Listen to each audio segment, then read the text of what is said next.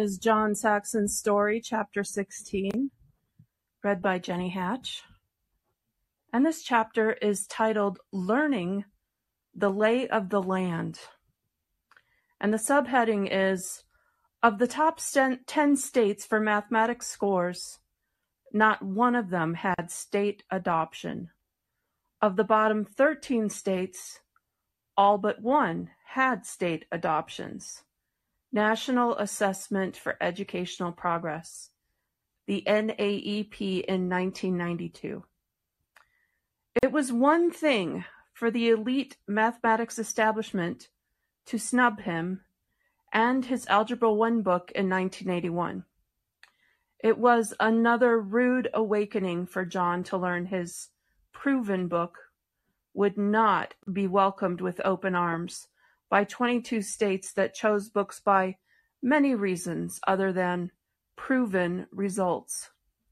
They had textbook adoption committees, and the game was purely political. That included slick sales, gifts, and power stances among those in charge, both in publishing houses and in legislative chambers. Taken aback by this new and unfamiliar minefield of politics and what often turned out to be shallow decision-making criteria, John, as an emerging entrepreneur who had learned he had to land on his feet at all times, geared up for a circus act known within those states as their textbook adoption process. Dating back to Reconstruction days, textbook adoptions had been state-controlled mainly in the South and West. The story is that Southern states didn't want their children to read about the Civil War from the perspective of the North, so they demanded textbooks be written specifically for a Southern adoption. Publishers obliged in order to sell their books. During John's publishing years, those states included Kentucky, West Virginia, Virginia, South Carolina, Tennessee, Georgia, North Carolina, Florida, Alabama, Mississippi, Louisiana, Arkansas, Texas, Oklahoma, Kentucky, Indiana, New Mexico, Arizona, Utah, Idaho, California, and Oregon. Individuals in favor of the system said that it took time-consuming tasks away from those at the local level. That seemed to be the one reason to support the statewide committee of reviewers who were chosen by unknown criteria. In fact, those reviewers were usually anonymous, which meant their decisions could not be challenged, and there was no accountability for their decisions. They were, in general, school teachers and school district officials, with maybe a parent or ordinary citizen added to the group. The reviewers submitted reports or ratings to the official textbook adoption committee members, who then created a collective judgment about the books and made recommendations to the State Board of Education about which books to adopt.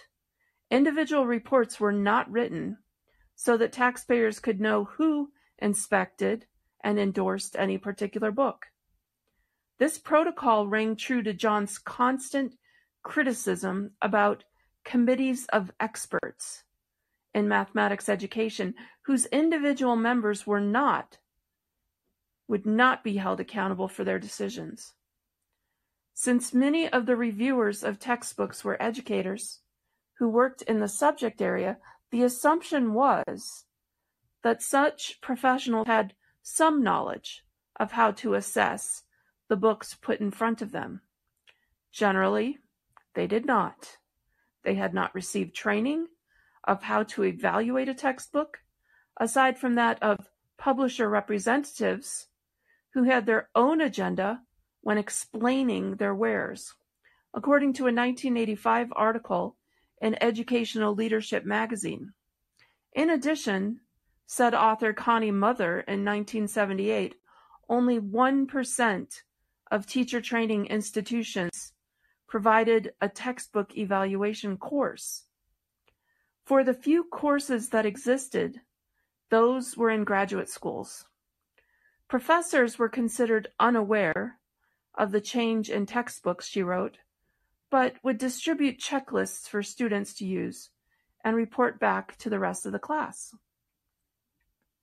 Students were not shown where and why textbooks were weak, how they differed, and which program best matched an identified goal.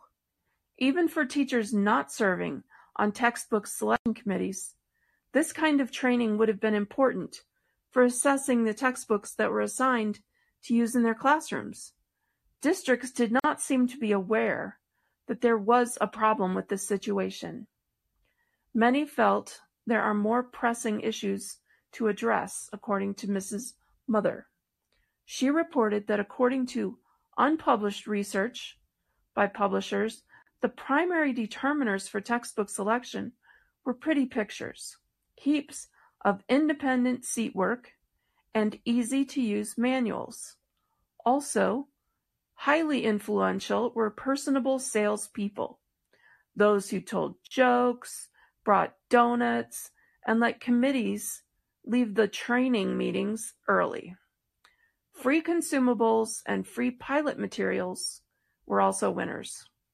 Getting the best deal swayed 20 to 70% of district decisions nationwide, according to estimates of several publishing executives.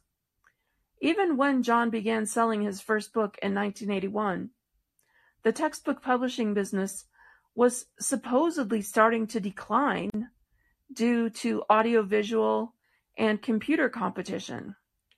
Timing factors were thus essential for new textbooks, which included the writing, up to 3 years by committees of authors for K-8 materials, scheduling the printers, required months in advance, notice because several publishers used the same printers, and meeting state adoption deadlines that Miss Mother said were unforgiving.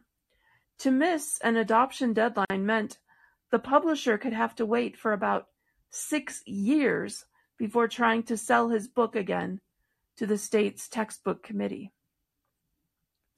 Because of this timing problem, completed programs were rarely field tested, even for the high school textbooks that may have required only 18 months for completion by a single author. The fact that John had run a field test on his Algebra 1 book and had published the successful results was therefore a rarity in the textbook industry and should have been a major factor when states were reviewing books.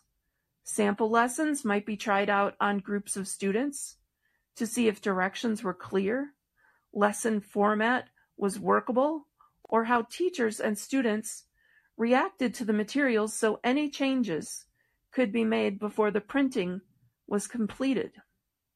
That means the buyer becomes the field test for many newly developed programs, said Miss Mother. Most important was that the product appealed to the buyer.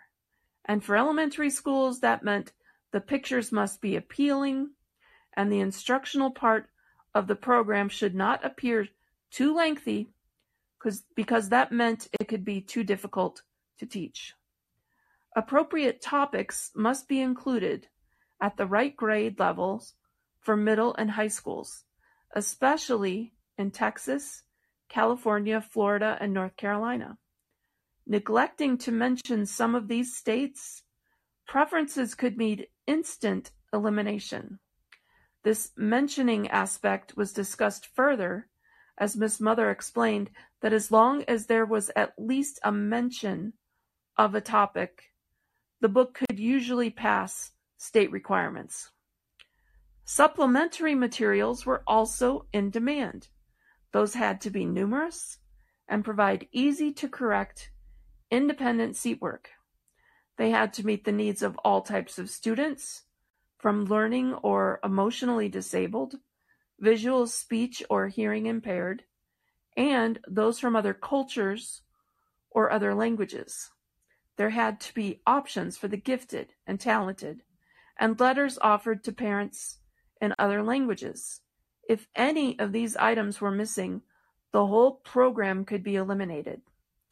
Strangely, many supplemental materials that were designed to meet those special needs were not written to correlate with either the content or instruction of the subject matter because they had been created by outside editorial service organizations, which coincidentally were writing for competitors.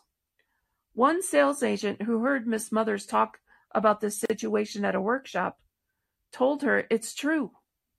Many supplementary materials are written by low-paid writers and are not very good. But if we don't have them, we lose the adoption. She was quick to add that most publishing houses were staffed by knowledgeable, dedicated, and honest employees who were usually former educators and who were often frustrated because they were constantly having to compromise between what sells and what's best, she said. Today's publishers do not have the resources to produce a new product that may be superior educationally but has a high risk of failure. To produce an Edsel in today's market could be catastrophic. What Miss Mother did not know in 1985 was that from 1991 to 1999, the National Science Foundation would pump almost $84 million into publishing coffers if they would write programs to support the NCTM standards. Money would not be a problem for publishers who wanted to climb onto that ideological bandwagon. Ms. Mother did agree that adoption states and special interest groups had contributed to producing textbooks designed by a committee, written by a committee, and selected by a committee. That meant many textbooks have no clear point of view since there is no one author, she said.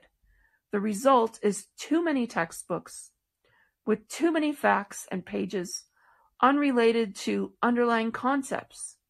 Instead of being what Webster defined a textbook to be, she said, a manual of instruction as containing the principles of a subject used as basis for instruction, it had become the total program, so that teachers didn't have to find appropriate topics or activities to support the basics for their particular students. That meant the publisher's program became the district's program. That, she maintained, clearly pointed out the necessity of providing time and training to those evaluating any textbooks for their districts or states. Otherwise, the selection committees will continue to focus on pretty pictures, favorite topics, amusing agents, and seducing sales presentations. Then she said, if districts also continue to focus on free materials, then publishers will continue to compete by providing bigger and better deals. Of course, this extra material also costs districts extra dollars. Miss Mother wrote that with each new adoption cycle, which ranged from 5 years in some states to 7 or 8 years in others, textbooks would have to come back with upgrades to reflect a state's new standards or their new testing requirements. Not all new editions were academically stronger textbooks, however, since the new edition may not even contain an upgrade in conceptual materials. The publishers may have simply added user conveniences, such as lesson reference numbers, or changed the cover of the book and order of the content, but actually did not improve the academic content. In summary, she explained there were 3 valid reasons why publishers release new editions of their math books. First, mandated state or federal standards require them to revise the contents. Second, they have developed new and useful technology that enhances the book's contents.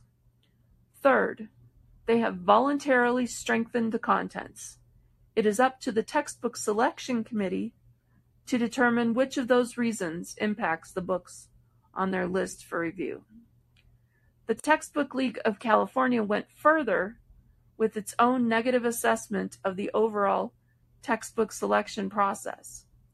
They made the daring charge that state agencies didn't want legitimate evaluations of the textbooks because the agencies are allied with the publishers. The adoption proceedings staged by these agencies are not designed to help school districts, to protect students, or to serve the interests of taxpayers. Rather, they are designed to serve the interests of the publishers. Incompetent committees engage in group grope, they declared, as they nonsensically try to average a bunch of guesses. The League concluded that corrupt proceedings were corrupted further by publishers' presentations and state agencies surreptitiously supporting of textbooks by publishing catalogs that explained the state's adopted books. The descriptions of the books, said TTL, were actually copied from promotional materials sent by publishers and were therefore nothing more than unpaid advertisements for an unsuspecting public. While materials from several publishers may make it to the state's textbook adoption approved list, which meant the state picked up the tab for any books chosen by a district off that list, the proliferation of freebies from publishers did not stop at that door. There was still the need to sway purchases at the district level. As customer priorities change, and it becomes more important that programs work for kids, the what do I get for free and how many trucks will you back up to our schools for the sale won't be as important, said a former Houghton Mifflin employee. It really ought to be about what works. A personal tale of textbook adoption committee methodology was recorded in a 1964 book by Dr. Richard Feynman, who had agreed to serve on that state's adoption committee for elementary mathematics textbooks. The chapter detailing with his experience was reprinted in TTL's newsletter with the following declaration.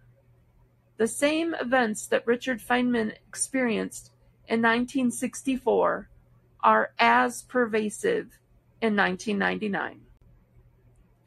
It thus provides an accurate backdrop to what John faced when trying to get his proven book into public schools 20 years later. Called a premier physicist of the second half of the 20th century, Dr. Feynman had worked on atomic weapons at Los Alamos during World War II and was one of the three men whose contributions to quantum electrodynamics were commemorated by the 1965 Nobel Prize in Physics.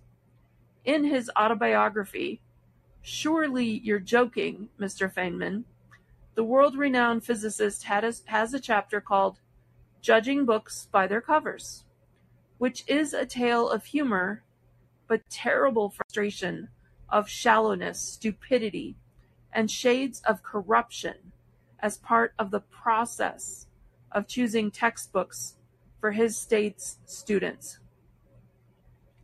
He talks in depth about the poor content material and the incompetent processing activity itself. Dr. Feynman reviewed how he received letters and telephone calls immediately from publishers. He told them, "You don't have to explain your books to me. I'm sure the books will speak for themselves." The state book repository, from where all textbooks are sent to schools, which means they are not sent from the publishers directly, which meant another layer of bureaucracy is established in state government, that he would be receiving copies of all the books being considered, about 300 pounds worth. Expressing some reaction to this, he was told that someone would help him read the material. Dr. Feynman said, "I couldn't figure out you do that. You either read them or you don't read them." He soon realized, as he read what he called lousy textbooks, that the authors weren't smart enough to understand what was meant by rigor. He said he knew what they were trying to do. The purpose was to enhance mathematics for the children who found it dull. Explaining that he never attended the entertainment activities staged by publishers, he admitted he did receive a package of dried fruit one time with a message that said, "Happy Thanksgiving from our family to yours, the Pamelios." He tracked them down through Western Union and learned it was from a publisher. He told the man, "This could be misunderstood." Another publisher sent him a leather briefcase with his name in gold on it. Dr. Feynman called him and said, "I can't accept it."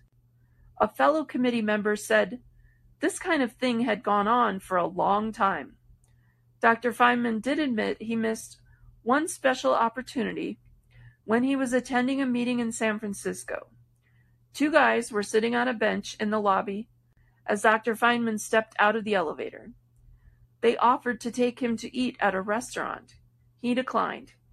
He said he couldn't resist, however, saying, "I'm going out to get myself in trouble."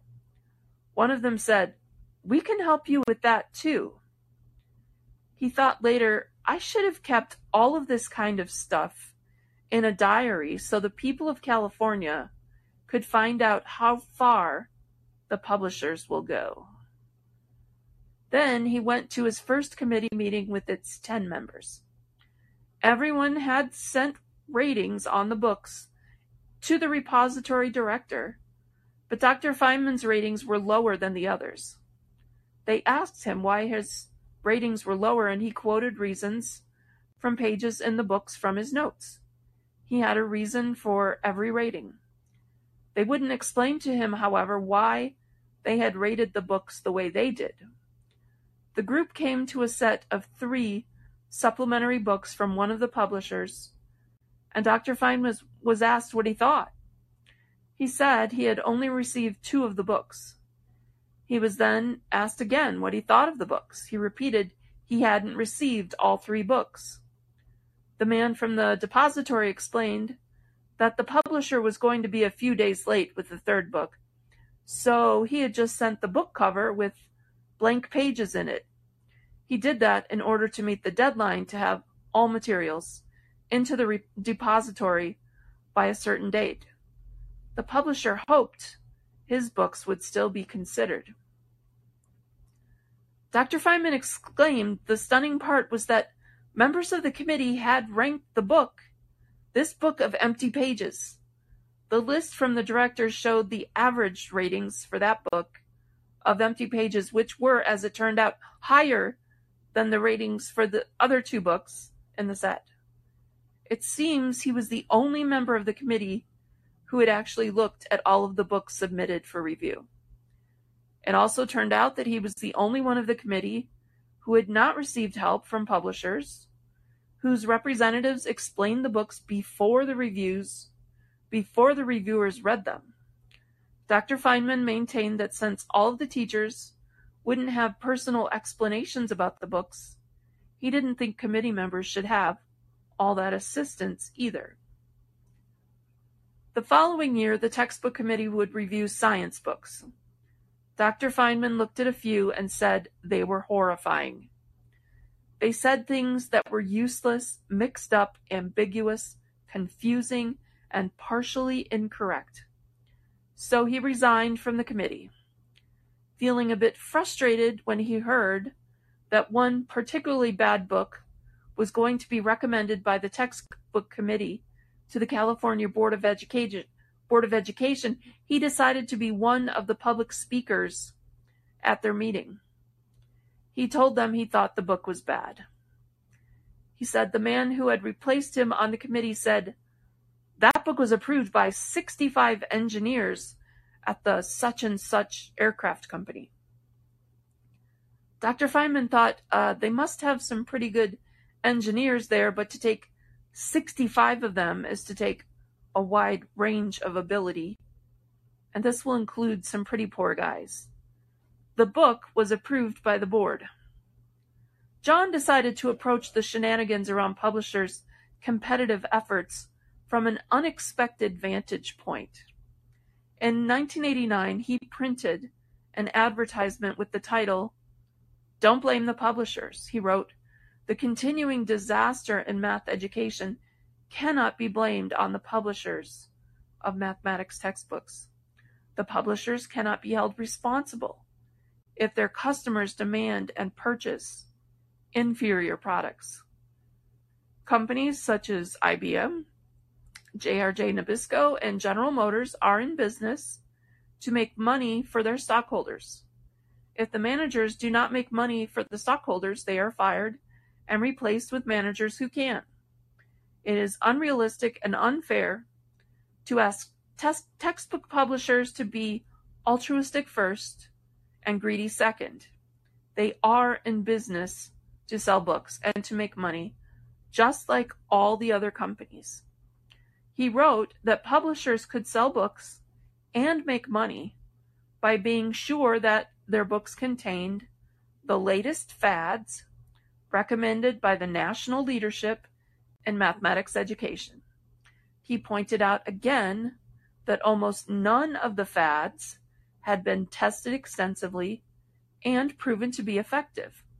For example, he said that one major publisher had 6 pages of non-standard problems scattered throughout the pre-algebra book. At the top of each page, a bold-faced statement appears saying, "There is no simple method that can be used to solve these problems. Do the best you can. Do not expect to find an easy way to get the answers." He said, "This translates as math is hard. Math is a tricky subject. Math does not follow rules." In July 1933, in an open letter to then-President Bill Clinton, John complimented the president on the fact that while he was still governor of Arkansas, he had supported a bill in the legislature that returned control of textbook selection to the local school boards. John said that local control was something he felt would keep the unknowing at the state level from being able to control the local school boards and administrators and allow them to solve these problems locally. A year later, he wrote in another advertisement, "The flies in the ointment are the textbook adoption states. Almost every state that has trouble in education holds an adoption process at the state level to make the taxpayers think the State Department of Education is doing something to turn things around. You can get an idea of the mentality of the adoption states by noting their position on the map. They are Kentucky, West Virginia, North and South Carolina, Georgia, Florida, Alabama, Mississippi, Louisiana, Arkansas, Texas, Oklahoma, and for some unknown reason, Oregon." He often stated that these states also had the lowest performing students in mathematics on standardized tests. In fact, according to the 1992 Nations Report Card, formerly called the National Assessment of Education Progress, NAEP, of the top 10 states for math scores, not one of them had state adoptions. Of the bottom 13 states, all but one had state adoptions. End of chapter. Thank you for listening. This is Jenny Hatch, John Saxon's podcast. We are reading this story one chapter at a time, and I look forward to you coming back and listening next time.